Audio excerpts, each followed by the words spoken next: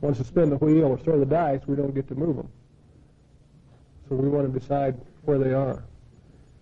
If you have a philosophical inclination or an intellectual inclination, there's a thing in the spiritual kingdom called paradoxes. A lot of times guys like to sit around and think about paradoxes. One of those that was brought up a long time ago is a statement that says, can God build a rock he can't move? And of course, the intent of that was, one of the intents, at least on the negative side of that was, philosophically speaking, if you can establish that that's true, that there's something that God cannot do, then he's not all-powerful, and therefore he's not God, and therefore you've disproved him.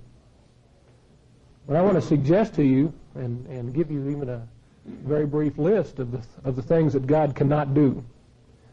And you can take these references down. I'm not going to spend any time. I'm not going to try to elaborate on them. That's a little beyond my capacity. But I want you to take these things down and think about them. You change your pants. He's not going to change his pants in his own living room. He kicks off his shoes, and he wakes up in no shoes. And he says, where are my shoes? She says, they are in the closet where they belong. Now, where do shoes belong? Or how do you read a newspaper? My wife had the newspaper all over the house, and I thought I'd teach her by example, so I'd keep putting it together, and it dawned on me, I'm going to do this the rest of my life. I mean, she doesn't mind me putting it together, but she's not going to quit. Well, you see what I'm trying to say is that housekeeping can create all kinds of reasons for having a little meeting. And what we're talking about is two nice people, a nice man and a nice lady. If you haven't got that, you're not going to solve your problem, mister. You just got an enormous number of decisions to make. I'm trying to tell you that marriage, the key to an effective marriage is decision-making. And the purpose of decision-making is to get your minds together. Now, you don't have to do things physically together. As I'm trying to say, you don't have to play tennis together. I can play tennis and my wife doesn't need to, and we agree that that's the way it should be, but we're not doing anything together, but our minds are together. Be like-minded. Now, you'll see this all through the Scriptures. Get your minds together. Be of the same mind one toward another. So that's the goal, then. Two nice people getting their minds together. And I want to tell you, that's a lifetime job. You never solve these problems. Remember when you were first married and all you had was the two of you, and about the time you got used to the two of you, she got pregnant? It's not the same deal. Living with a pregnant woman, you got to change the rules. Right? And about the time you get used to this pregnant woman, you don't got a pregnant woman. Yeah, you got a baby, and that changes it forever. Now what are you going to do with this baby and the wife? And about the time you get used to the baby, you haven't got a baby. Now the kid is crawling around. Then you have a toddler, and by then you got a toddler, and she's pregnant again. Now you got a pregnant wife and a toddler. And maybe you got a promotion or a demotion at the same time. And so your responsibilities are increasing outside the family. And now you see, when you get married, you start a ball rolling that keeps changing, and you can't stop it. But you have to change with it. Now you see, you spend 8 hours a day at least working on your business. And yet so many of us assume that that our marriage just happens. Now, the managing partner is the one that's got to be aware of the issues that come up that need to be solved in this relationship. That's what the managing partner does in a business. And here was this kid, managing partner of a law firm of a couple of dozen people, and the only reason that he was the managing partner was that the owners didn't want to manage it. So they delegated it to him. But that's all he was doing, was managing it. They were calling the shots. And so there the two of you are and you're the managing partner, and whether your partner is reluctant or cooperative, it doesn't make any difference. That's your outfit, and that's what you got to work with. You got a lot of things to negotiate, and about the time you solve some of them, your decision is obsolete. And you've got to you see, so often these negotiations are at the point where you're tired, or you're mad, or you're stubborn, or you're rebellious, or you're disgusted, and this scripture is saying that's not the time to negotiate. Negotiation requires a couple of people, a man and a woman, called a husband and a wife, who draw their strength not from the marriage, but from God. And that's what allows you to function together as a husband and a wife. You see, I cannot be writing my meanness toward my wife off on the fact that it's my wife's fault that I'm mean. Now, she may have some faults, but my meanness isn't, she just can't do that to me unless I'm not walking with the Lord. All she does is let me know what my spiritual life is like. She is not the Holy Spirit. Now, let me just say to you that a good marriage is not a substitute for the Holy Spirit. Good family life is not a substitute for the fact that your children need to be saved. So we have to know what we can expect and what we can't expect from a good family life, or how to get there in the first place, a good family life. And so there's money, and there's food, and there's housekeeping, and you can't avoid those. And they keep shifting and they keep changing. Now, there's some others. Church. How are you going to involve yourself in church, and how is she going to involve herself in church? And this involves the children, and that requires decisions. You don't function independently here, you function cooperatively.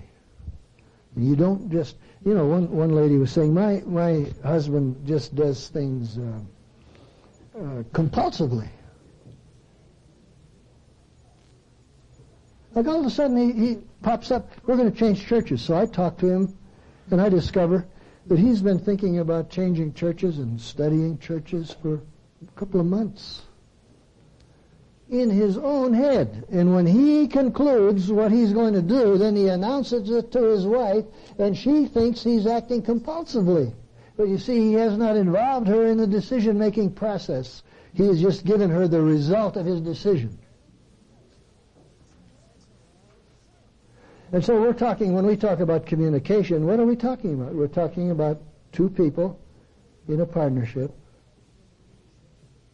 working together to make mutually agreeable decisions that represents a meeting of minds. And gentlemen, that takes just as much concentration and work and daily effort as your job.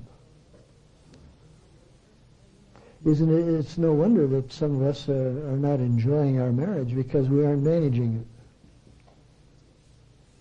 Children. And I'll try and, I hope I get there. I'm racing a clock here. But we got a lot of decisions to be made about children, don't we? And you need to come to a meeting of minds about children. In-laws. And then there is your social life. Do you understand what I'm saying? There's tremendously long list of decisions that you have issues that you have created just because you got married. But often we just function individually as though we weren't married. Now you see, you are the managing partner. And many times when you're the managing partner and you see something that needs to be changed in the organization, you've got to convince the other people that this should be changed. You can't just change it because you want to change it. And so there is negotiation and reflection, knowing each other's minds. But there's a hitch. And the hitch is that all of us, like sheep, have gone astray. Sometimes we will make agreements and we don't keep them.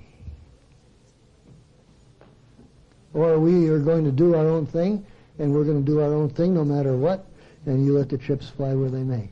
Now let me give, it's time to take a break. Now before we take a break, let me call your attention to the fact that if you're interested in some of these things that I'm talking about,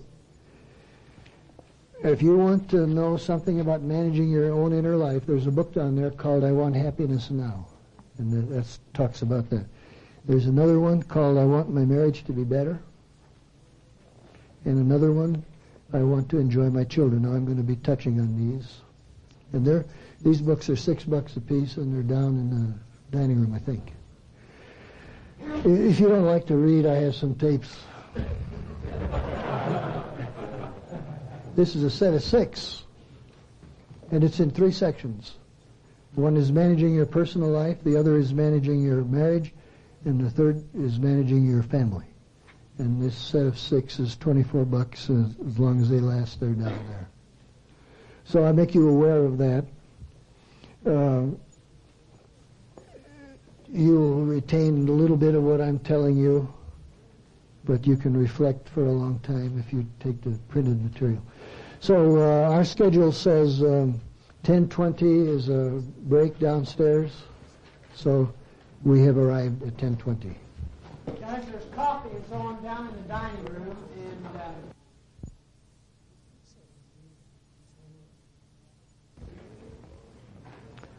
and I should say that I have to leave tomorrow morning. I wish I could be here to hear the rest of the messages. It seems to me that this is just a great thing to get together, give you a chance to think a little bit and maybe get some new information. Well, let me review. Now, I'm calling your attention to the fact that these verses that I'm using are addressed to a church. And I don't know how many people there are there, but I know that there were more than 2. But the more I studied it, the more I realized that this applies to 2 or more people, anywhere, 2 or more people. To illustrate, I had a mission executive invite me to take a trip around the world with him. And he was a man that I greatly respected and honored. I had traveled widely with him overseas. We had grappled with many overseas questions. I was his consultant. And so I really was looking forward to this trip. And we spent almost a year planning it. And we met in Switzerland, and they called our flight, and this was before the runway that they have today, these things you put up to the door. So we had to go out of the outside and to get to the plane. And we went through a door like that one. And there's not room for 2 people to go through that door. And so I said to him, being a humble consultant, you go first. And he said, no, you go first. And I said, no, you go first. And my buddy and I got hung up at the door. A PhD and a THD. And I finally realized that he was bullheaded. And he wasn't going to budge, and so I had to budge. Humble me. And so I gave up and I went through the door first. And we were walking across the pavement. I noticed that there was this little narrow ladder going up to the plane. And I said to myself, I am not going up that ladder first. Being a humble consultant. And so we got to the ladder, and I said to him, you go first. He said, well, we held up the line, discussing who would go first. And finally he gave in, and he went up, and I said to myself, well, he's getting more sensible. We got into the airplane, and this is going to be a transatlantic flight, and there's 2 seats, and I wanted the window seat. Now, how am I going to get the window seat? Now, in this world, you have to think fast. And I only had from here to you, with the fellow in the green shirt, to come up with a plan and execute it. Now, that's going some. But I quickly thought of an idea that if I would offer him the window seat, that he would turn it down. And I would, now there's a little risk there, you understand. But there are risks in a lot of decisions that you make.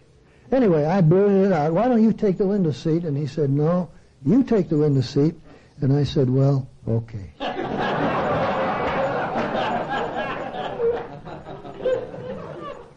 What was the matter with us? Two buddies. You see, this is what happens when you get married. You're not marrying your enemy. You're marrying somebody you think a lot of. And it doesn't take long until you're crosswise if you don't realize that one of the dilemmas of life is that we are self-centered people, and that's why you need a Savior. Well, anyway, we looked at each other and we both agreed that we were going to have a hard time getting around the world. And so we decided that we needed a leader.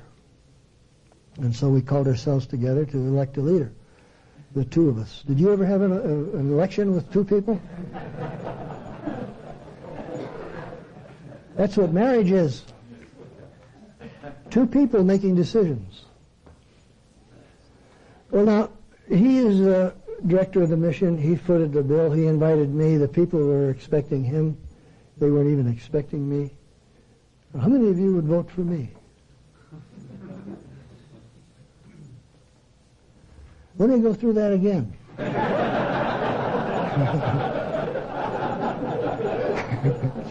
Yeah, it really isn't very hard to figure out who the leader should have been. And so we decided that he would be the leader. So he started acting like a leader. And he started dividing up some of the things we had to do to get around the world. For instance, I got baggage. Now don't belittle me. Baggage is important. Did you ever get somewhere and your baggage didn't get there? My job was to see that the baggage got to the airplane and off the airplane and into the hotel, and I got hotel relations, and so I was negotiating with the hotels and the bus boys and the waitresses, and he started dividing stuff up like that. He got handling the money. We didn't have any more trouble getting around the world because we had a plan and we had some leadership. And I knew what my job was, and he knew what his job was. And we didn't have to have a little meeting every time a decision had to be made.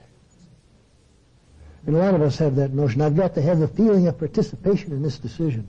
Listen, what you need is some kind of a sensible organization and drawing up some rules and just simply submitting yourself to those rules. Now, look, for instance, when I say basketball, that tells you all kinds of stuff, doesn't it? Just one word. It tells you what kind of a ball it is. It tells you what kind of what the surface is. It tells you what the lines are going to be. It tells you what the rules are going to be. It tells you that there are going to be some referees. A lot of things. Just one word, basketball. And the reason that that's fun is because you know what you got to do. And so this is the way it is in a marriage. You have to have some leadership, and that leadership is you. And your job is to manage this family. Now, a lot of it has to be delegated. There are a lot of things that your wife can do better than you can. For example, I've had to help some folks switch the managing of the money over to the wife because she was a better money manager than the husband. Now, after all, if you have an organization and you have a good money manager and a poor money manager, who should you choose to manage the money? That seems like such a simple answer to me. The one who has the ability to manage the money. Now, when you have money to manage, you don't do what you please with it. You have some guidelines that should govern how you manage that money. But that's the job. You want to see to it that you're a cheerful, comfortable, relaxed, peaceful man. Here comes this easygoing person. Anybody knows that when they see you coming. And when there's a crisis, or a decision to be made, you approach it in a typical, relaxed manner that is characteristic of you as a Christian gentleman. And you operate like a Christian gentleman, and you don't, if you deviate from that, then we all realize that, hey, you don't be managing something, go back and get yourself into condition, and then come and let's proceed. If there be any consolation in Christ, if there be any comfort of love, if any fellowship of the Spirit, if any bowels and mercies, if that's true, then fulfill my joy, that you be like-minded, having the same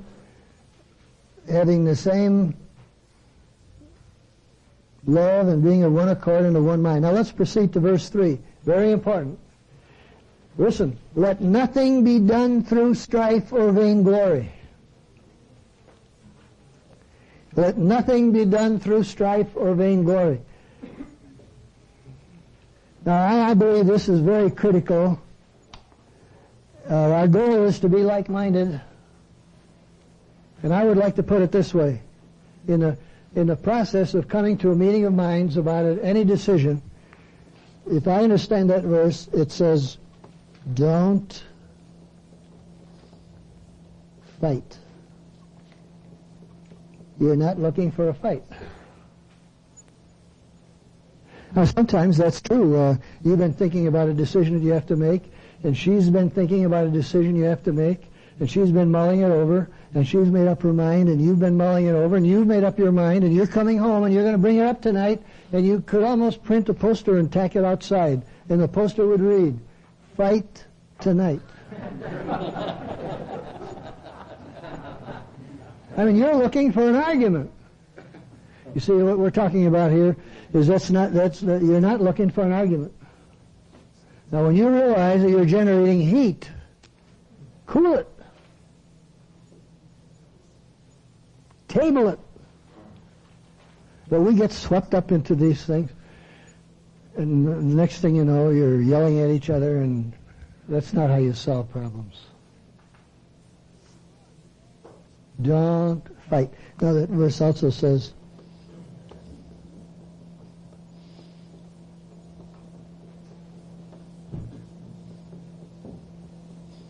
be unselfish. Let nothing be done through strife or vainglory. After all, you're not wanting your own way. You're not wanting, what you're wanting is a meeting of minds. You see, as a servant of the Lord, you're wanting to come to a meeting of minds. Now, I don't know how to tell you to get there, but I know that you can get there if you're committed to solving this issue. Now, see, we're not just having a discussion. I object to this idea of communicating where you pour out your heart for no reason at all, but to pour out your heart. I object to that kind of a discussion. I'm saying the reason for a discussion is to solve something. You hear people say, I want to be understood. Well, that's not what I'm talking about. We're not talking about being understood. We're talking about coming to a meeting of minds. I've had discussions with my wife where the better I understood her point, the less I thought of it.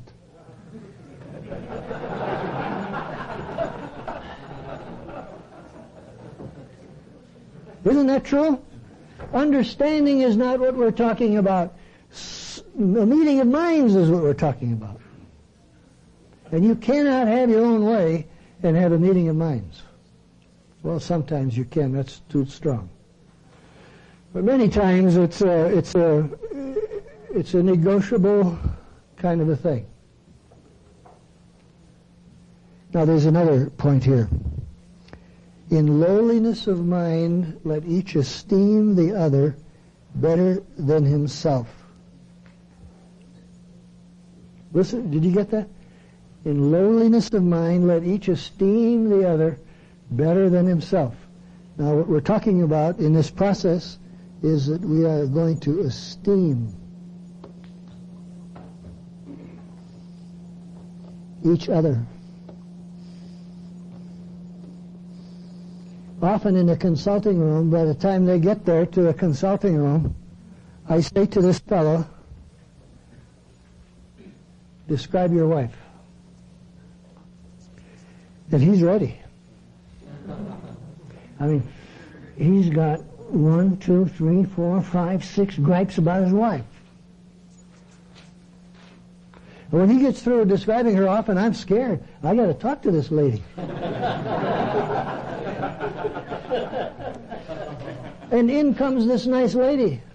She's not the way he described her. And so I say to her, tell me about your husband. She's ready. She's got her 6 gripes. And these are a couple of dedicated, committed opponents.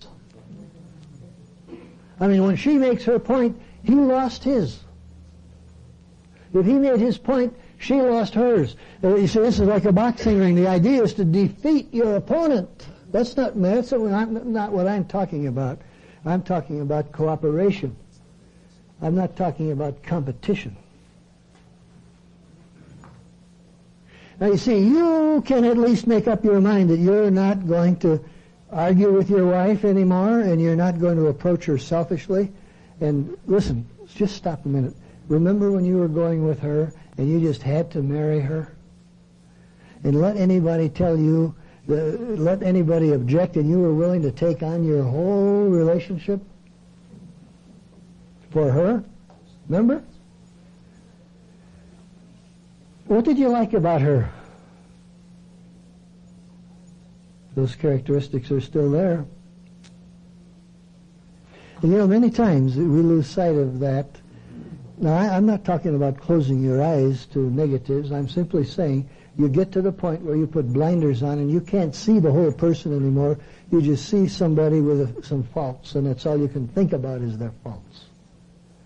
Now, you see, let me just describe some things. I wrote some things down here that you can, when I say esteem your wife better than yourself, I don't mean this is a figment of your imagination. I mean that there are indeed some sides of your wife that things she can do better than you. Isn't that right? Well, what are they? You want to keep those in front of you. Now, I wrote some things down. One of you is better at details than the other. Right? Now, you see, that could have been an admirable thing before you were married, and that could become a bone of contention now. One of you is better at math than the other. One may grasp ideas faster than the other. This is one of the characteristics of my wife, is she can put people at ease much more simply than me. This is one of her characteristics. One of you is a better decision maker than the other. One of you may be neater than the other. You know, one of the things that we found out with my wife Eva, she and I would get together to discuss a problem with our children, and we'd very quickly discovered that I could cut through the details and come to a decision much more easily and quickly and realistically than she. That was just a fact. But when I tried to communicate our decision to the kids, I'd start a fight and get a lot of resistance, and she could get it across to them. And I kept scratching my head. How come she can get our ideas across and I can't? That's the way she was. She could communicate to the kids. Now, when you got a good communicator and a poor one, who should communicate? That sounds simple to me. So my wife was the spokesman. And so you ask the kids who runs the house, and they would tell you very quickly, Mom. Who's the head of the family? Dad. But Mom runs the house. And she did. If we had discussions, I would discuss it with her, but she was the spokesman. One of you is more dependable than the other. One of you is more consistent than the other. A better planner, a better organizer, a better money manager, a better enforcer, or a better conversationalist. Now, your wife has some qualities. You see, when you're sitting down to negotiate with your wife, you're sitting down to talk to somebody that is really something. Oh, there may be some other, like I think of a very highly intelligent fella who is a door slammer. And that just gets her. You can always tell when he comes in the door, bang! He slams the bathroom door, and he slams the bedroom door, and slams. And she'd ask him to quit, and he'd say, all right, I'm sorry, and go in the bathroom, slam. Now, he's brilliant, but he's a door slammer. Well, so you see, you got some pros and cons about everybody. One fellow was telling me about their first night. His girl used to come to his apartment and straighten it up for him. She could do it in nothing flat, and he didn't mind her coming to straighten up his apartment. He thought that was pretty nice. Of course, he messed it up as fast as she left, but he didn't mind her straightening it up. But now they're in the same room. And this guy could turn a room into a disaster in a minute. He'd pull off his coat and let it fly. Pull off his jacket and let it fly. He'd pull off his shirt and let it fly. And he unbuckles his belt and drops his breeches and steps out of them, and as far as he's concerned, they're ready for morning.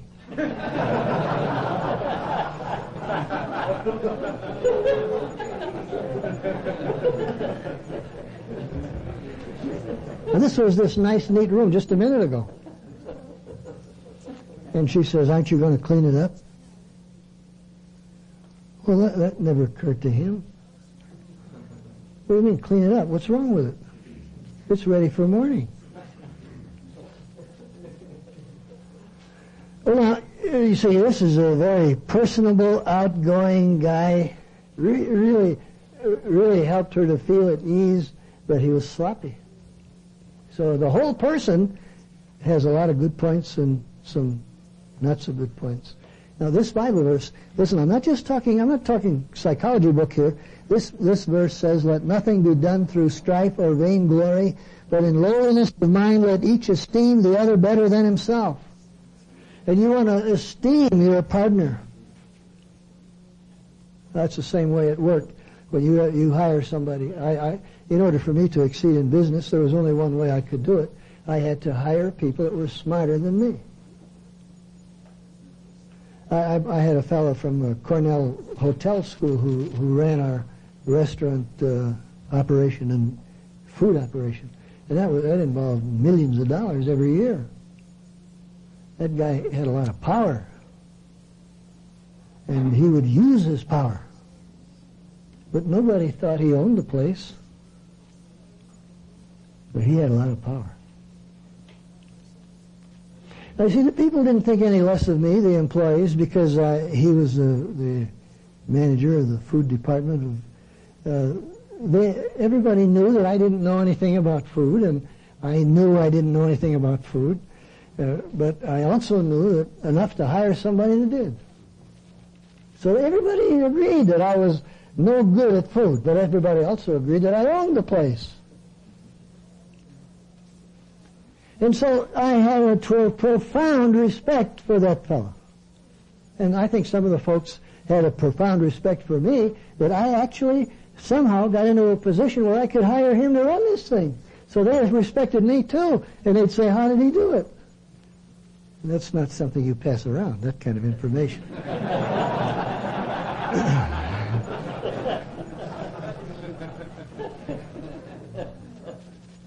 All right, now there's another verse. Esteem one another.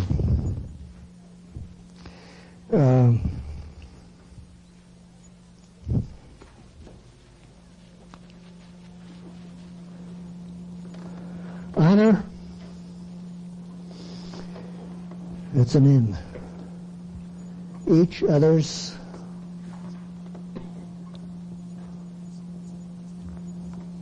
opinion.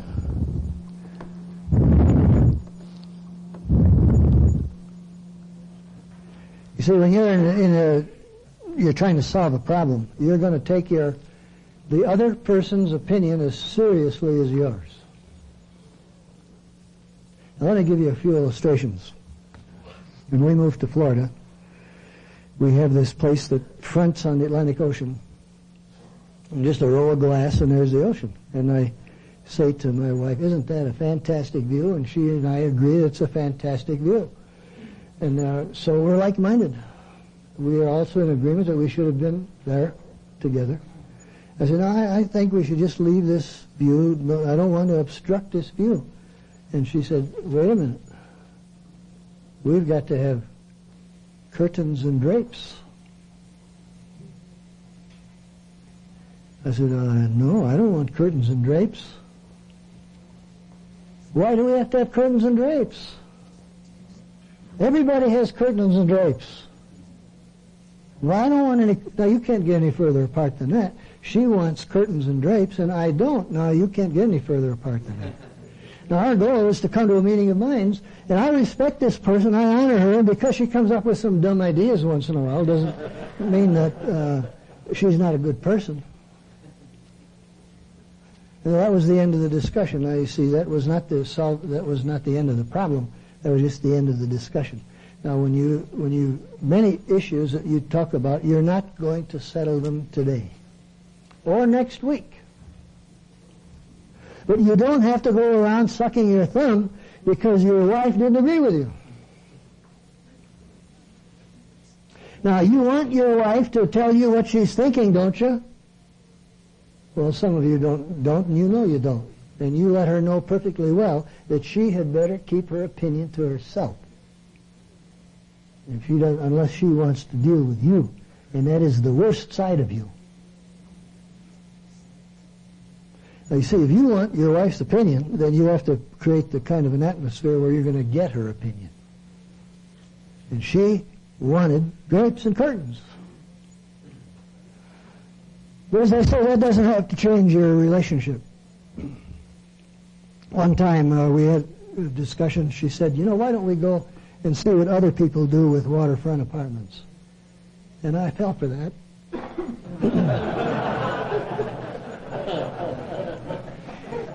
And we visited 5 places, and all 5 had drapes and curtains. And she said, see, everybody has drapes and curtains. But why can't we do what we want to do in our own house? I said. And her answer was, we are going to do what we want to do in our own house. We are going to have drapes and curtains. Well, that was the end of the discussion. That didn't solve anything. That happens sometimes when you have decisions. You see, if she's going to be honest with me and I'm going to be honest with her, I have to admit I have not changed my mind. And she better admit that she has not changed her mind. And you have to be careful that you don't put her in a position where you cause her to lie to you. If you don't agree with me, baby, you'll be sorry. You see, you don't want to make that kind of an implication. Now, you're a couple of serious people, and you haven't changed each other's minds. Well, there were other windows, and she had some material once, and she held some up to the front and said, isn't that gorgeous? And I'll tell you, fellas, it was gorgeous. But I said, we're not going to have it there. Well, there comes a time when everything that could be said has been said. There's nothing more to say. You know that, don't you? There comes a time when there's nothing more to say unless you repeat what you've already said. Now, that is the time to make a decision. Now, how do you do that? Well, I'll tell you, there's a way to do it. And when I say this in a group of men's in a men's meeting, they think I'm terrific. And when I say this in a women's meeting, they think I'm awful. But the Bible says, wives, submit yourselves unto your own husbands as unto the Lord. And so I get to make the decision because I happen to fall in that category. I'm the husband. I know. So I did. And we have drapes.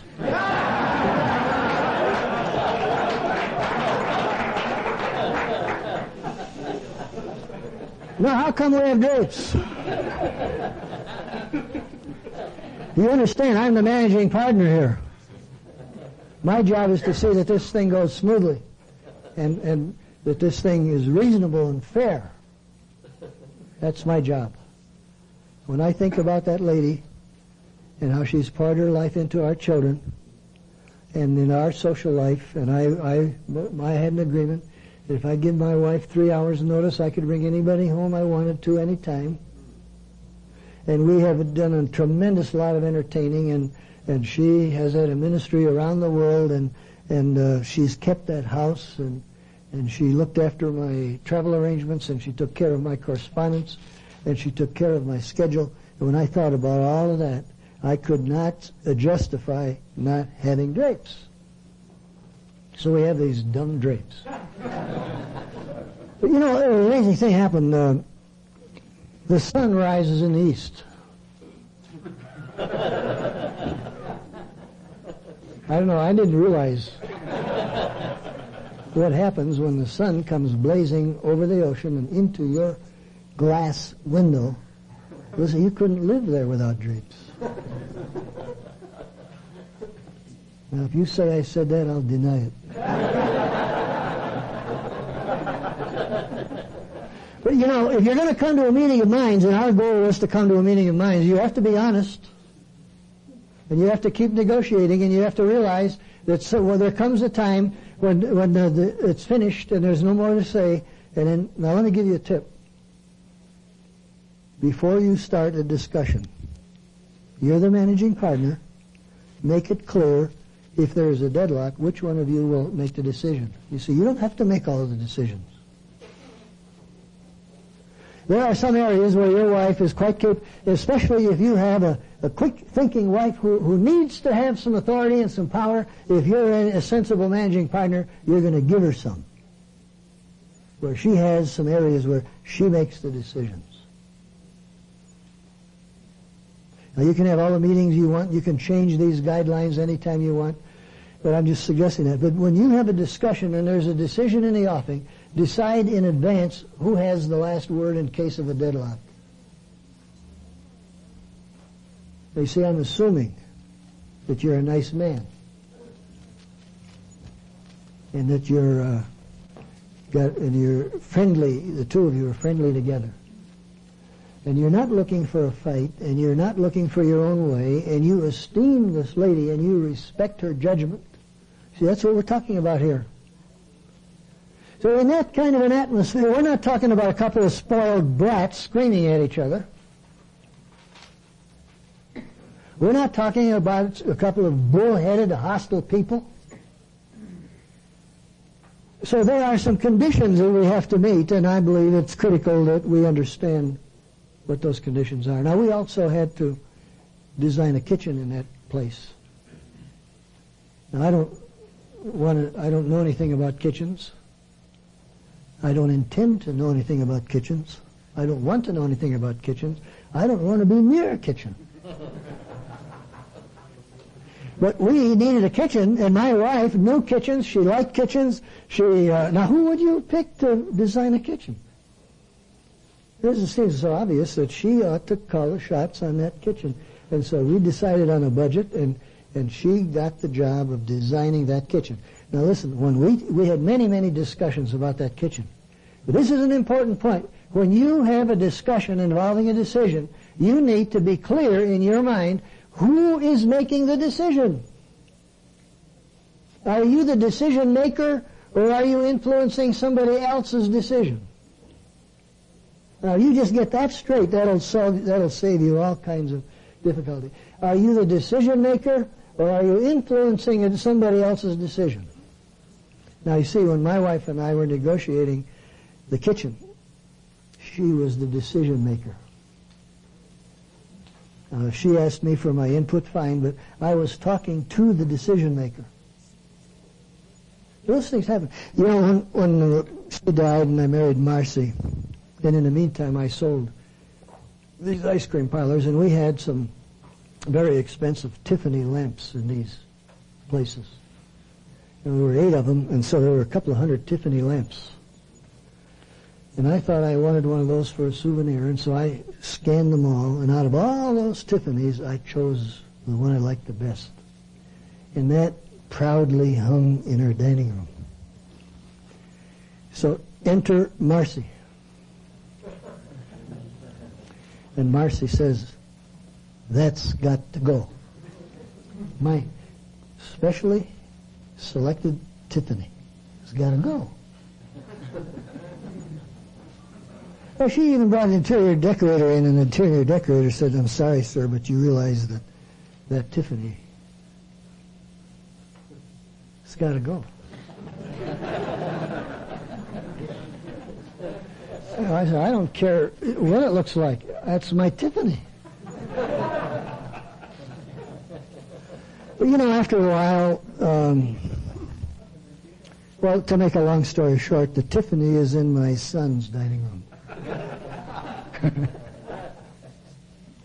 Well, you're not going to mess up a marriage over a Tiffany, are you? So those are some of the things that you need to think about. I think are very critical. Oh, men want to talk about communication and sex. This is not a marital problem. This is something that a marital problem will reveal if you have that problem, or if she does. Assuming then that is happening, fulfill my joy that you be like-minded, having the same love and being of one accord and of one mind, and let nothing be done through strife or vainglory. And in lowliness of mind let each esteem the other better than himself, and look not every man on his own things, but every man also on the things of others. And you proceed in that fashion, and I think you'll find that you'll be smoothing out some of your rough spots. Well, time we'll have a stand-up, and then we'll talk about raising kids. Your soul, more completely than any other, is parenthood. Now, this is one of the areas where decision-making is continuous, constant. And so I hope I can get through this sufficiently so that I can give you some answers. I'm afraid I stimulated all kinds of questions rather than giving you answers, and that's how a psychologist makes their living. Raising questions. No, I hope I've given you some help. But one of my favorite areas is this area of guiding children. I'm a little, not a little, I'm worried about the state of affairs when I watch children. For instance, I do some personnel selection work for a mission board. I'm talking about people graduating from seminary and graduate school. I'll tell you, we're graduating a bunch of brats. These people have made up their minds. Their mothers and fathers let them do what they want. They choose their own courses in high school. They choose their own courses in college and graduate school. They decide whether they want A's or B's. They just simply don't have any experience in cooperation. Teachers in high school and junior high school are telling me that the kids are becoming increasingly, noticeably unmanageable year by year.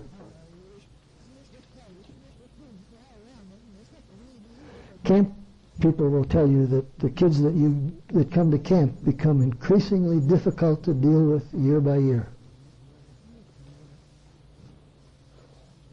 And this is serious, I think. Now, if you've got some kids, and you do right by your kids, I believe that you'll be an oddball. If you do the right thing by your kids, I'm saying, you're going to be an oddball. But so anyway, let me plunge into this and give you some idea. I've helped a lot of folks bring some control into their families, and this is the way I've done it, and so I want to share it with you. Now, number one, you have to be worthy of respect. And you need to expect your children to pay attention to you.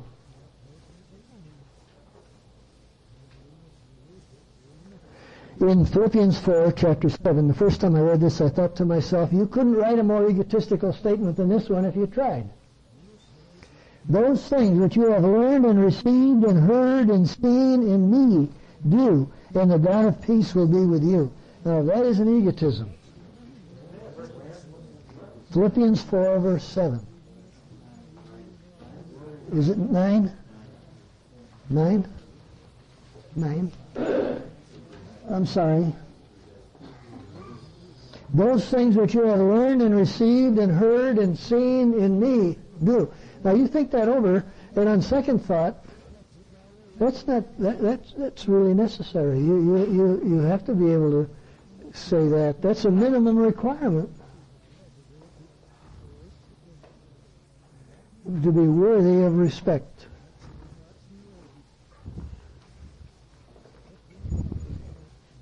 First Corinthians 2:5. Your faith should not be in the wisdom of men, but in the power of God. And we need to have some reassurance that our inner life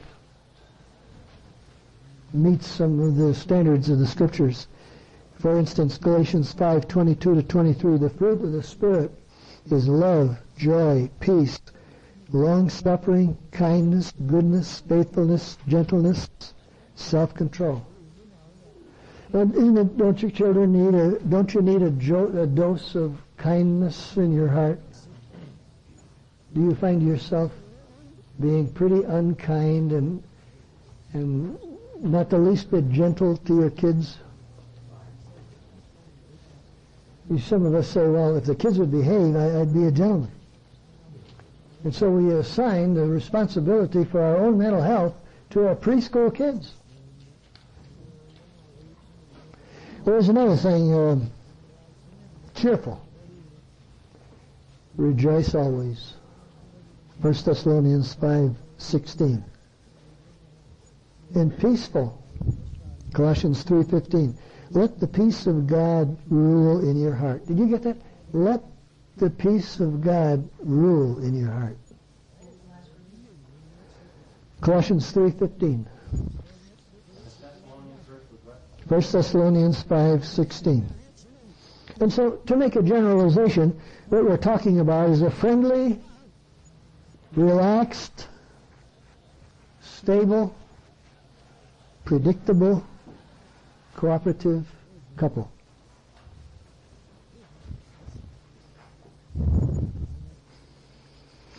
And this is preparation for guiding children.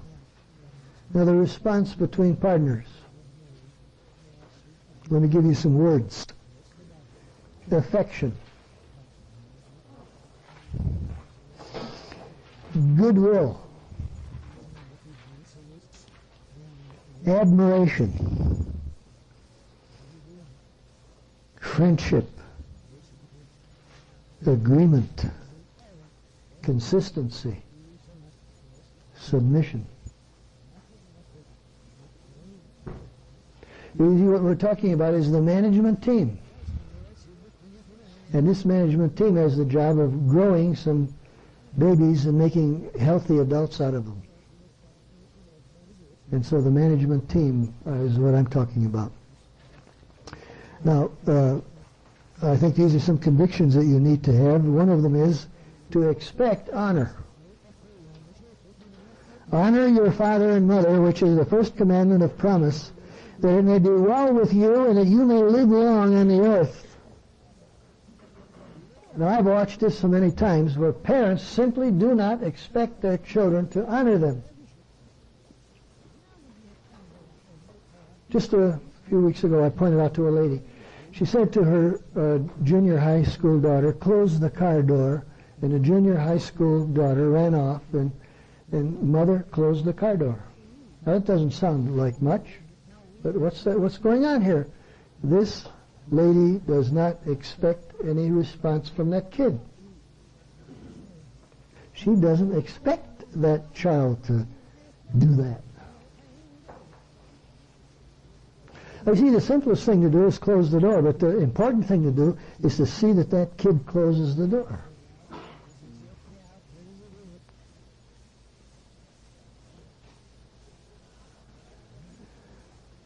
I was standing in line at a ticket office, and there was this big, heavy-set, 250-pound guy standing in front of me, and a little tiny 2-year-old, maybe 3. And the kid said, "I want to go over there." And father said, in his bass voice, "You stay here." It wasn't, I don't think, a matter of a minute. And that weak little kid unhitched her hand from his big mitt, which was like that, and was gone. And his big boot said, "Come back here." Now that child was just as secure as anybody could be. That big brute did not mean a word of what he said. And we simply don't expect our kids to pay any attention to us. And it's so much easier to let it go and not do anything about it.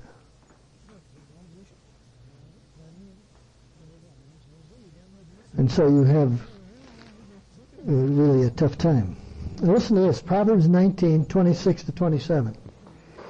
"He who mistreats his father and chases away his mother is a son who causes shame and brings reproach. Cease listening to instruction, my son, and you will stray from the words of knowledge." You see, you want to see to it that your child pays attention to its mother.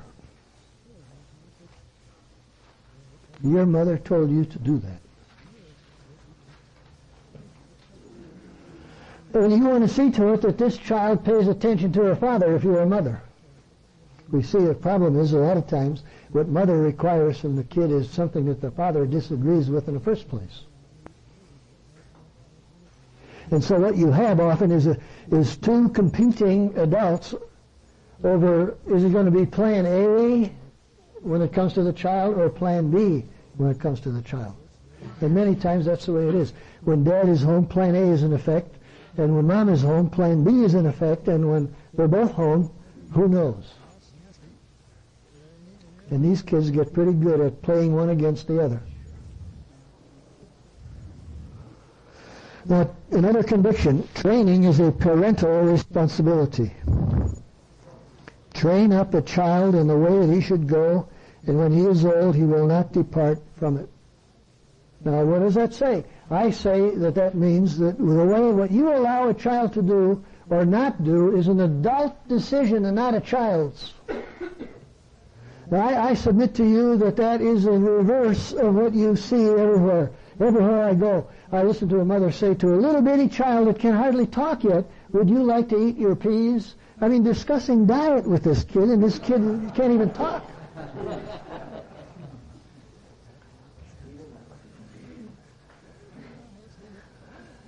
"Would you like to sit down?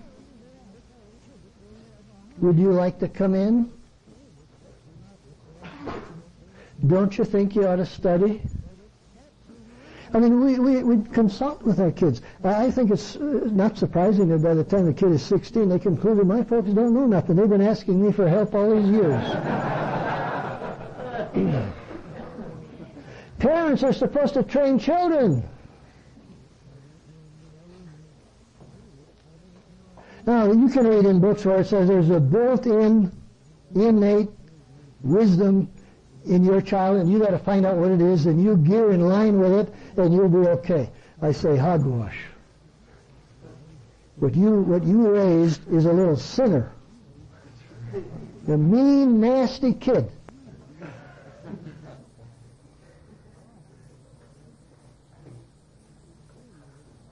Do you know any other kind? You let two-year-olds, you put 2-year-olds together, two of them, you see if that isn't true, and you put a couple of toys in between and go away and leave them alone. They'll be beating each other up in 10 minutes.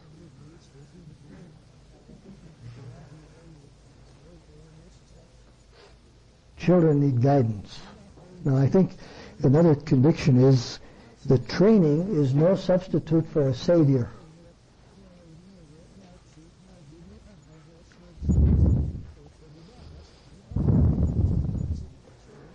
Now, there's a little term that I like to use, that I use in this book on children, this I want to enjoy my children, called confident expectation.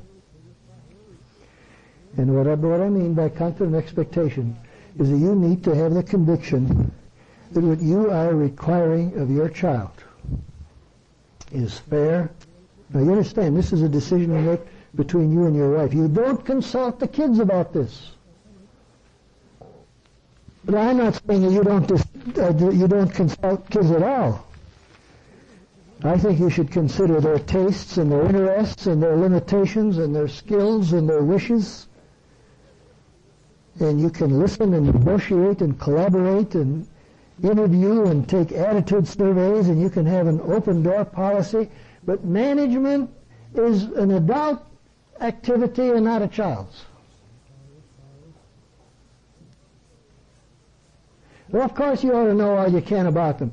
But the decision about your kid is yours and not theirs.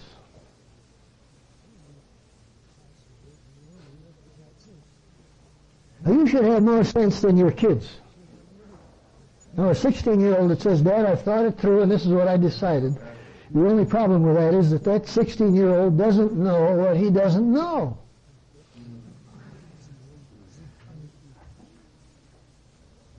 You know more than... Listen, if he's 16, you've lived 16 years longer than that. You should have learned something in those 16 years that could benefit that child. Unless you've been just reinventing the wheel and acting like a kid yourself. It just seems so obvious to me that guiding children is an adult activity. You see, I'm talking about somebody who cares about your kids, you love them, you want the best for them. You're not trying to make life miserable for them. You understand that joy is a fruit of the Spirit. You understand that these little sinners need a Savior. But in the meantime, your job is to guide them and hold them steady, and sometimes you really got to hang on. A lot of folks say, oh, go ahead and you learn. I say, no, you don't let your children go somewhere where they are not supposed to go. The confident expectation of what you expect and require of your children is fair and reasonable and in their best interests. Now, if you have that conviction, sir, you will do whatever you need to do in order to make it happen. And so you got to be making up your mind what's best for your kids. You can listen to them and hear their views, but the decision is yours and not theirs.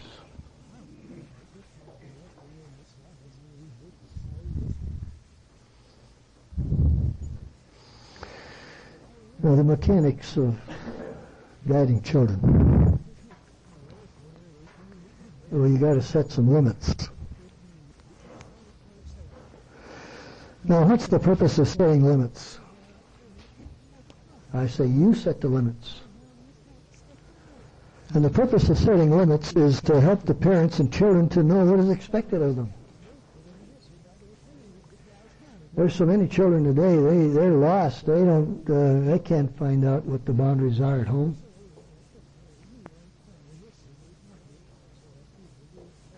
I remember we had a neighborhood kid would come over to our house and throw the blocks around, and I would sit it down and make it clean up the blocks, and I'd say, clean up the blocks, and this kid would say, I won't. Well, now, there's no little kid going to tell me that they won't. They're just too small. Now, what's my goal? What's my goal? What do you think? Huh? No, I'm going to get some blocks picked up, that's all. Now, how's the quickest way to get some blocks picked up? You really understand I'm a nice man. I'm not the kind of guy that says, you little boy, I'm going to tan your heart off. No, that's no good. If you have that kind of an attitude, leave the poor kid alone and take care of yourself. No, I'm a cheerful man. And I'm benevolently going to help this little brat to clean up some blocks. Listen, I'm not trying to be funny. Now, how's the best way to do that? Well, the first thing you do is catch the kid.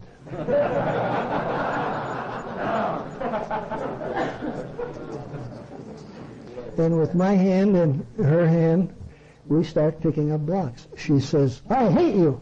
Well, I think that was true. What am I doing? What's my goal?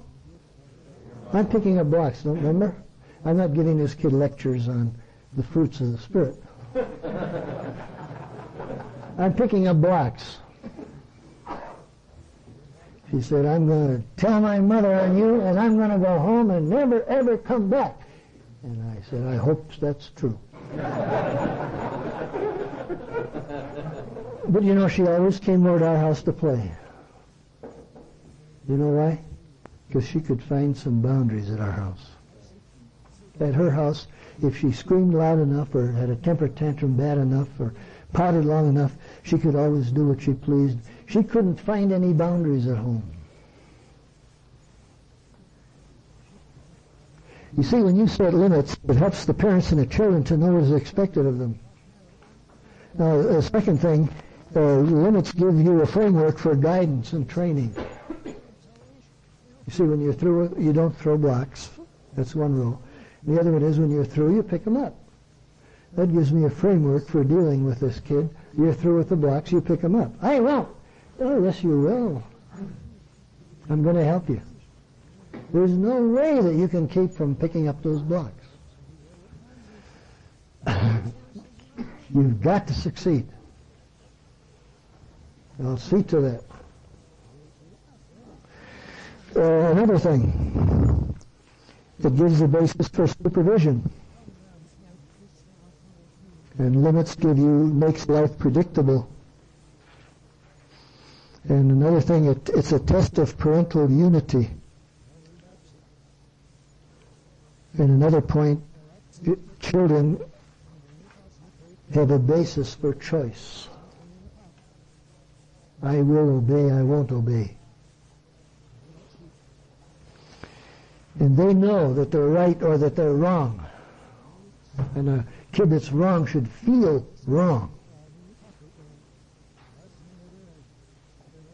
Kids don't know what's right or wrong anymore, hardly do they?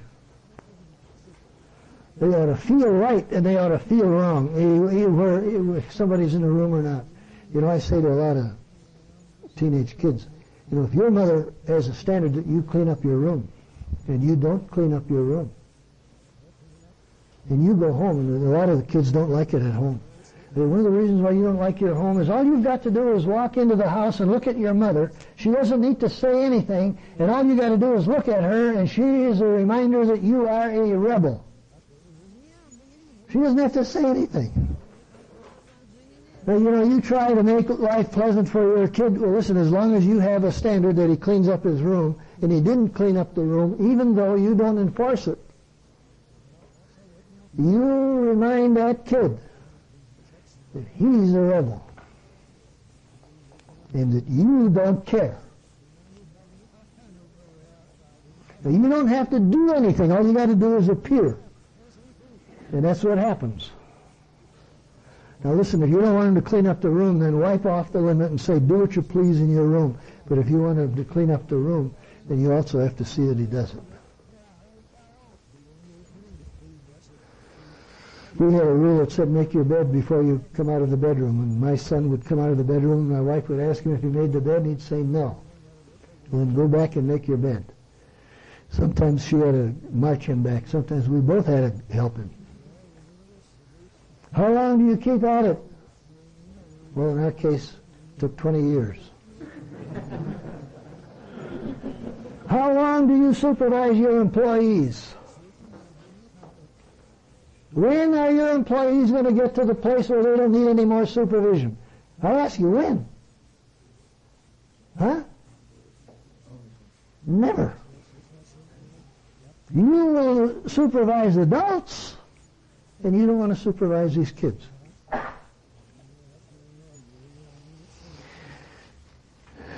Setting limits. Now, I'm assuming agreement between you and your wife. And your boundaries ought to be as few as possible. And adjust to change whenever necessary. And they should be based on the judgment and agreement of both parents. We're talking about limits. And as I say, you could consider their tastes and their interests and their limitations and their skills and their wishes, and you could consult and listen and negotiate and collaborate and interview and take attitude surveys. You can let your children have all the input they want, but the decision is yours. The buck stops with you.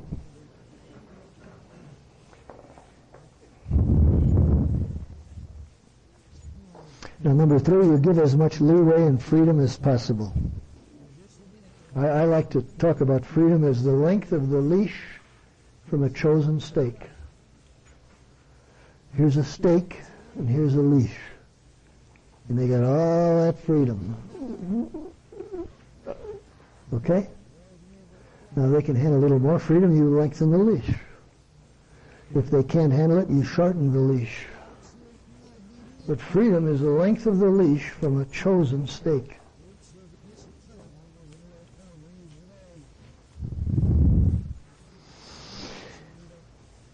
Give them as much leeway as you can.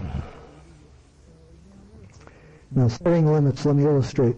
When you go, I'm a football fan, and my team is the University of Michigan.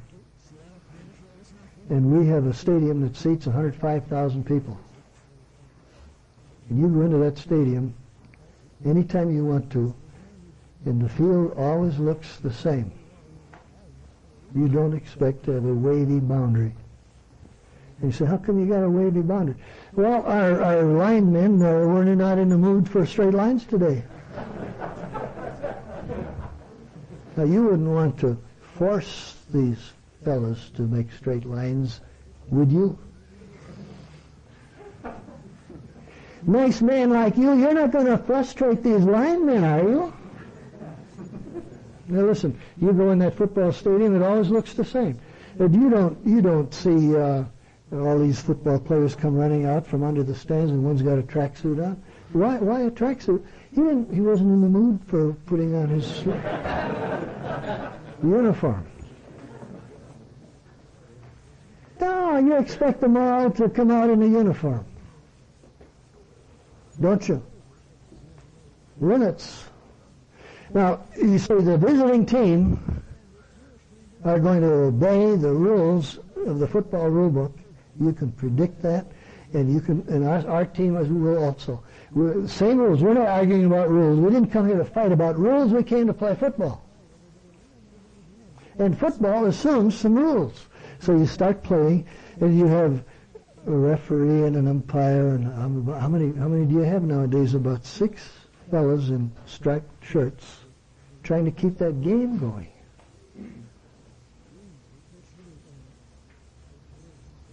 And you step out of line, and there's somebody there blowing a whistle right in front of the whole stadium. You'll step over the... Why would you want to embarrass a football player in front of all those people? And then you announce it to the whole stadium. Number 55. Clipping. Now what do? Everybody balls out number 50. No, you just pay the penalty and get on with the game. That's all you do. Well, now when it comes to raising kids, we have to teach them something about cooperation. For instance, we had a family room. Now, in the family room, we had blocks and games and an easel and some push and pull toys. You see, you have to teach people, little kids, how to make decisions, but you want to put them in a controlled situation for them to make decisions. Now, they could play with any kind of block they felt like, and if they didn't want to play with blocks, they didn't need to play with blocks. But this was a controlled situation in the family room. You don't take the blocks out of the family room.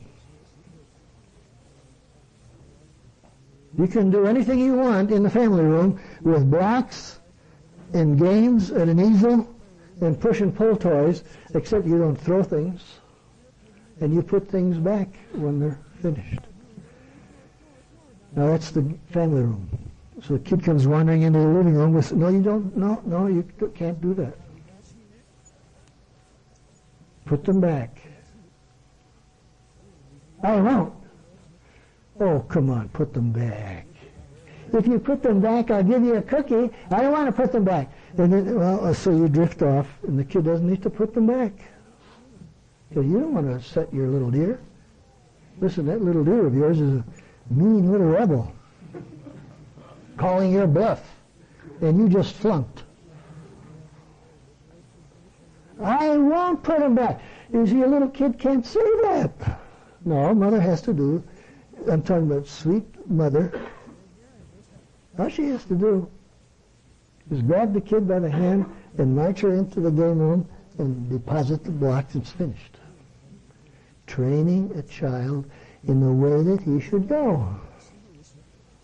You will take the blocks back into the game room. That's training them in the way that they should go. Oh, come on, please. Pretty please, won't you take the blocks back in? You want to take the blocks back, don't you? No. You see, you save yourself all that conversation by just grabbing the kid by the hand and marching them in. What are you teaching them? You mean what you say. Yeah, you're a friendly lady, but you mean what you say. And so now we're in the living room. Now in the living room we had a record player and some selections of records and some books and some selections of books. Now we had a few rules, like the volume of the record player is so-and-so, and you can pick any record you want to out of this pile. And who controls the pile? The adults. I tell you, folks, if there's anything in this world where kids need some help, it's in picking out what they listen to by way of music. At our house, you didn't have all that. We had semi-classical stuff. You know, when you come into our house, it should be a quiet house. Nice background music. I don't like it here. Well, I like it here. I'm deciding what you like around here. Not you. I'll go to my friends. Go ahead, you can make all the noise you want over there. But here, you calm down. This is a haven here. I'll never come home. Oh, yes, you will come home. But I won't. Well, you see, you can't say that. All I got to do is go and get you. So you cheerfully go and pounce on them. And you drag them home. And I don't want to go home. And you understand that they don't want to go. That's okay. They don't have to agree with you. But they're going home. Why are they going home? Because this is a haven. They don't think so. You don't have to convince them. You better see to it between you and your husband that this is a haven. Every once in a while, the kids would come home and hear the wrong kind of music on the record player, and the kids would say, well, my friend brought a record over. We got to be hospitable, don't we? Shut it off. I see they're testing the limits. No, you control the records. You can play any record you want on this pile. Now there's another pile here. These are fancier records. You can't touch those. If you want to listen to one of those, you ask Mama to put them on the pile. You see, you're teaching the kid to make decisions, but they're controlled decisions. Sure, you have to give an opportunity to exercise their minds, but you can do it in a safe area.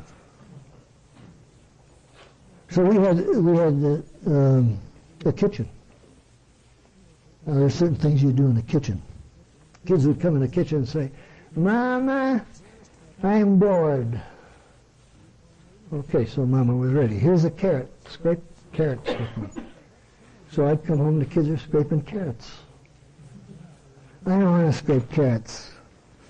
All right, peel a potato then. I don't want to peel a potato. All right, then here's a toothpick. Pick the colander holes clean. And I'd come home and here's a couple of kids with toothpicks picking the colander holes. See, you don't like it in the game room? then you can go into the into the living room. You don't like it in there, you come in the kitchen. You don't like it in the kitchen, go in the basement. Now, we had some rules in the basement, too. We had a bench, and we had a saw, a real saw that they could saw with. You say, well, don't they saw their fingers? Yes, they do. Fingers heal. And you learn after a while to keep your fingers away from saws. And we had nails, and they could hammer stuff. And one of the best little things we ever did for our kids was to put a piano box in the basement. Just a common, ordinary piano box. And they'd play in that thing. Today it was a skyscraper, and tomorrow it was a submarine, and the next day it was a tank, and they'd attack each other, and they had more fun with that piano box. And then we had a swing down there that was hanging from the rafters, and those are some things. Oh, you don't like the basement? Go on outside and play. And so outside we also had some stuff. You see, you don't take the stuff from the basement to the den. Basement stuff stays in the basement. You see what I'm saying? You have to establish some boundaries. Now, once you do that, you also have to supervise, because these kids are always testing you and always trying to slip by the boundaries just like we do. Now, let's take church. We had some rules about church. You go to church twice on Sunday. And prayer meeting every week, and you sit with the family. I don't want to sit with the family. It's okay. You don't have to want to sit with the family. All you got to do is sit with the family. You see, we're training these kids. You cannot change their minds. You cannot do the work of the Holy Spirit. You hold these kids steady while, that's why I take them to church, to expose them to what the Lord can do for them. I remember one of my teenage daughters said, I'm not going to prayer meeting. Well, of course, sure she's going to prayer meeting. That's debatable, but it's not negotiable. You just go to prayer meeting. Well, I won't go. Well, so we had to help her. Now, the first thing we had to do was get her shoes on. That's awfully hard. It took both of us to get her shoes on. And then we had to get her up out of the chair, and her knees wouldn't work. And she was, as we marched her to the car, she was saying, I won't go, I won't go, And it was hard when your knees don't work to get them in the car. But we got her in the car. You say, well, what's my goal? What? We're going to church. That's all. Keep your mouth shut and do your work. My work is to get her to church. Well, when we got to church, there was one of her friends out on the sidewalk, and she bounded out of the car, and her friend had no idea how we got her there. Now, on the way home, she said, could we stop and have some ice cream? Well, I like ice cream. And why shouldn't I have some ice cream? Because she didn't want to go to church? Why should I punish me because she didn't want to go to church? Of course, let's have some ice cream. You see, we did our work, and so finished, it's done. Help them. I had my son one time announced that he was going out to the wrong place at the wrong time with the wrong crowd. And he's not going to do that. We just don't do that. A couple of days before that, a lady was saying, what do? I tell my daughter she can't go out, and she just walks right past me, and out she goes. What are you going to do? Well, I said, you could get between her and the door. And so I took my own advice. My son announced that he was going out anyhow. I'm going. Well, so I tried to see, what's my job? Help him stay home. That's my job. He's going to the wrong place with the wrong crowd at the wrong time. What's my job? Help him stay home. So I get between him and the door, and he's from me to the fellow in the green shirt away, and he announces that he's about to remove me from the door. Well, now, how much help is this guy going to need? I don't know, but I will know in just a few seconds. And I want to tell you, he needed an awful lot of help.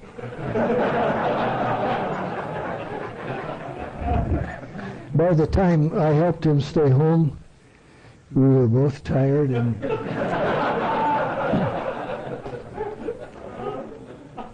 we were even bruised, both of us. I mean, if you like contact sports, you like parenthood.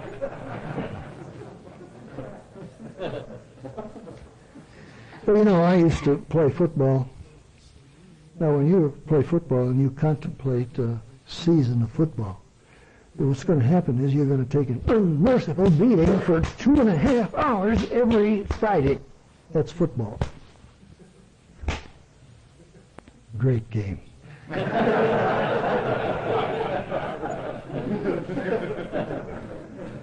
I've had somebody splatter me. I'd get up and say, good tackle.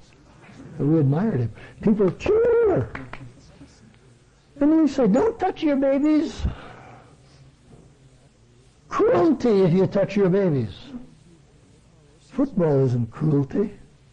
I've been in a game where I was so battered at the end of the game that I was breathing dust and I didn't even bother to move. I just breathed dust.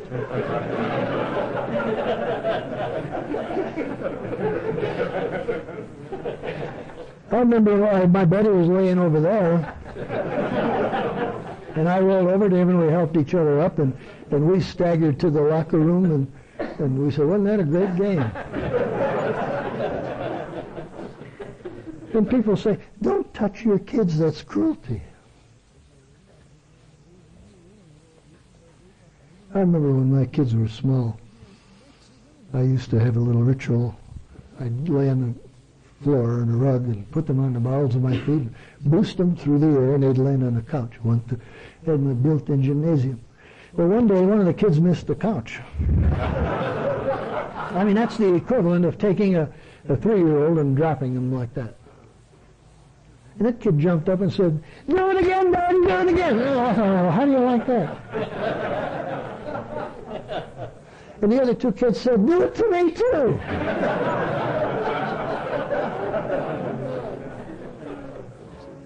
Isn't that something? So I thought I'd experiment a little bit. I'd say, hold out your hand. They held out their hand. Do it again. They thought that was more fun. I'm beating these kids. Listen, fellas, there's a lot of difference between physical pain and punishment. Physical pain can be a delightful thing. I would gladly fracture my skull for my team. I was ready to risk a broken back or a broken leg or a black eye. I meant it very proudly, went home, I remember, with a black eye. I did it for my team, and I was just as proud of myself as I could be with my black eye for my team. Listen, there's a lot of times when your children are going to need some physical help.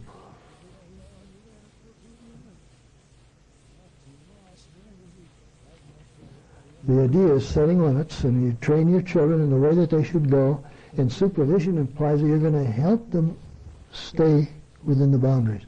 And I submit to you that your children are going to need your help the most these days, in their late teens and early 20s. That's when they're going to want your help the least, and that's when most of their buddies don't get any help at all. And your kids are going to play with kids who have no boundaries, or maybe not even have anybody at home. And you better know where your kids are, and they better not be in empty houses. Raising kids is a full-time job.